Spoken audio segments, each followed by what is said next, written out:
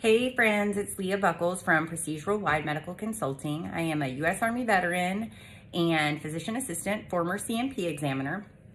So I wanted to come on today and discuss what happens in a CMP exam, a compensation and pension exam in general, and then especially related to sleep apnea.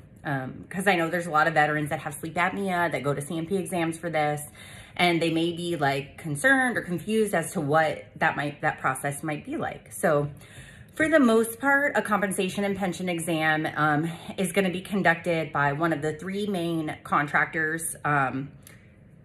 There may be some more that are popping up, but there's three primary contractors for CMP exams. There are some that are getting done at VA facilities.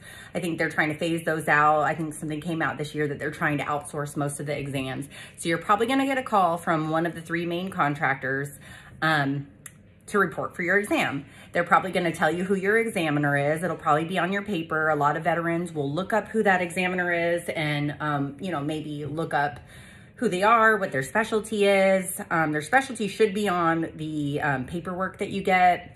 You can look up, do they have bad reviews? You can look up a lot of stuff, right? So for a sleep apnea exam, you're probably gonna have an exam with either a physician, so a medical doctor or a DO, right?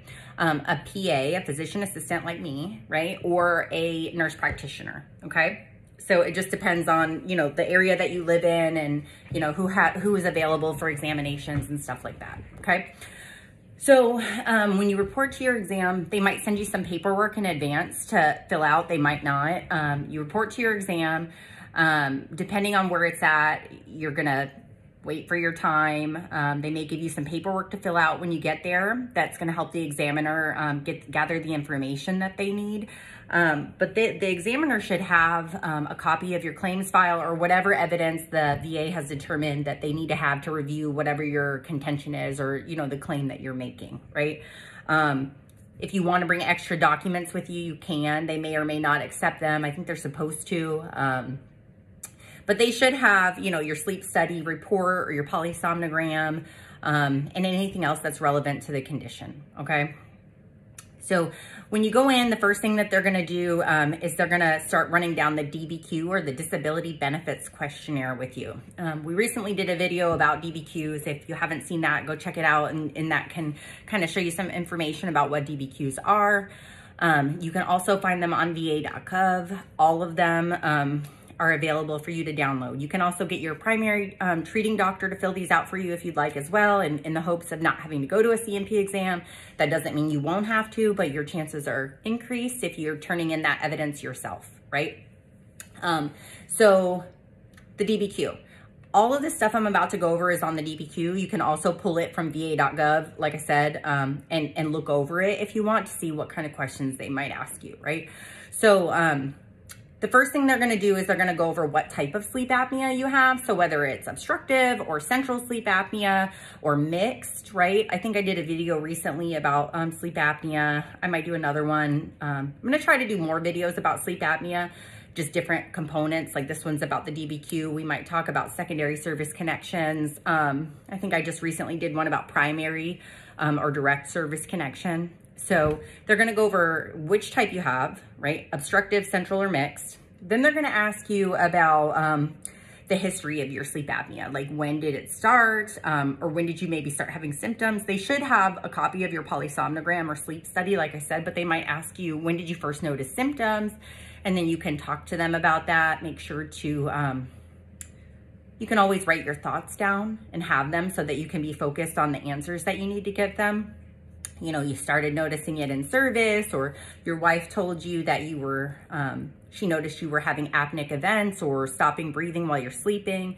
You were snoring loud. These are a lot of the things that we hear veterans getting sleepy during the daytime or having daytime hypersomnolence is what it's called. You're, falling asleep at stoplights. You are dozing off when you're watching TV. You're just not getting that good sleep at night, right? Explain it however it's been pertinent to you, right? If you have any buddy letters, you can bring those. They should have them if you submitted them, but if not, you can bring them as well.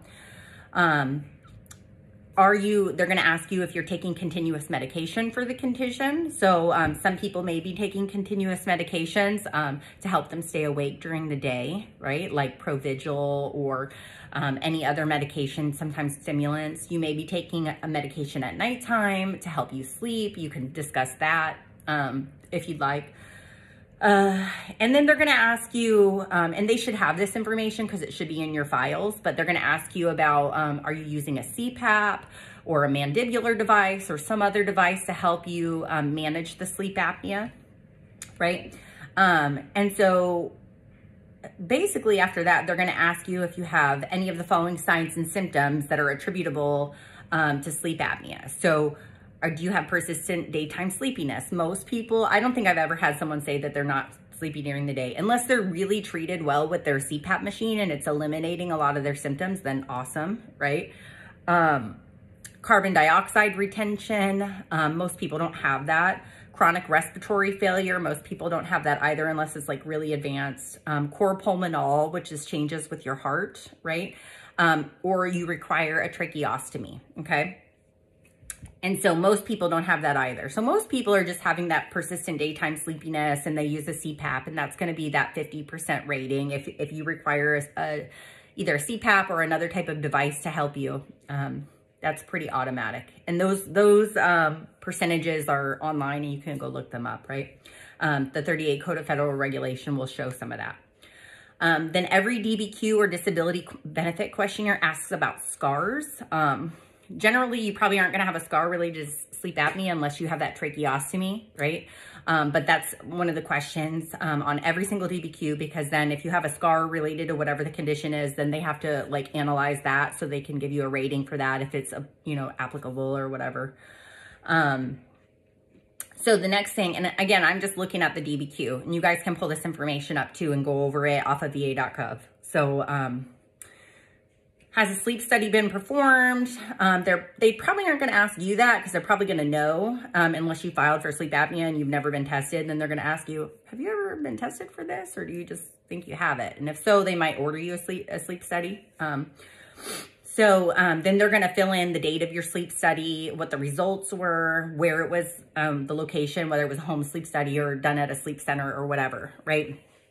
Are there any other significant diagnostic test findings and or results? So for this, I don't think there would probably be any, but if there's any like lab results or other kind of imaging results, maybe if you have that cor pulmonale or heart changes, they might write it in that section, right? And then they're going to ask if it impacts your ability to work. So every exam, every DBQ is going to ask about the impact on your job, right? So most times veterans will say things like, yeah, because I'm tired throughout the day, I have to take frequent, sometimes I fall asleep at my desk or I'm in a meeting and I get super tired. That's usually most of the stuff that I hear or used to hear when I was a CMP examiner. So if you have some specific things, like maybe you were counseled at work for showing up late because, you don't get good sleep at night because of your CPAP, bring in a note from your boss or something like that, right? And then there's a remarks section where they're going to go over, if there's anything else they want to add, right? And then they're going to give a medical opinion, right? They're probably not going to give you their medical opinion right then and there because they're going to do it after you leave. They're going to, write whether or not they believe it's due to your service, at least as likely as not, more likely than not, due to, not due to, less likely than not, or whatever. So they're going to render their opinion whether it's due to this or that, right? So many veterans will file sleep apnea secondary to another condition, to, sleep to PTSD or depression, or to weight gain from another condition, or maybe to their sinusitis or their allergies or whatever you're filing it to, GERD. But primarily what they're going to ask you is what I just went over. Okay. Now, when they render their medical opinion, the VA is going to ask them if you filed it sleep apnea secondary to GERD. They're going to ask the examiner in their questions that they send in the request. They're going to ask them, do they believe that your sleep apnea is related to your GERD? Right. And then they're going to review your records and go over your history with you. You're going to explain to them, hey, my GERD is making me not sleep at night because I have all this reflux, et cetera, whatever. And they're going to give their opinion, right? And that's going to go to the VA. And then remember that the examiner doesn't make the decision, okay? So Sometimes an examiner can give a negative opinion and the rater will review all of the evidence, right? They're going to review your personal statements, your history. If you had another medical opinion done by somebody like me or someone else who gave a favorable opinion, if you see a nurse practitioner that gives a negative opinion, that doesn't mean that the rater is going to side with the examiner, right? That's just a piece of the puzzle, right? So it's, you know, that rater will review the entirety of the case and make a decision, right? And even if the rater makes a decision, you have avenues, right? You have your VSOs, your accredited agent. I'm not one of those, right? So you have people, or yourself, if you're savvy, where you can do things like higher level reviews or supplemental claims, or you can appeal to the board or whatever it is that you want to do. So it's just a really complex process, but I wanted to kind of like go over, kind of what happens in a C&P exam for OSA. I hope this was helpful. Again, if you have any questions about them, drop them in the comments. Let me know if there are any other videos that you'd like me to do. I'm trying to come up with good content for you guys weekly. Keep them short and sweet so that I keep you guys' attention. Because I used to do a lot longer videos, but then nobody wants to watch an hour of me, blah, blah, blah, right? So let me know if you guys have any questions. And again, va.gov, you can download this form and check it out. All right. Thanks a lot, guys.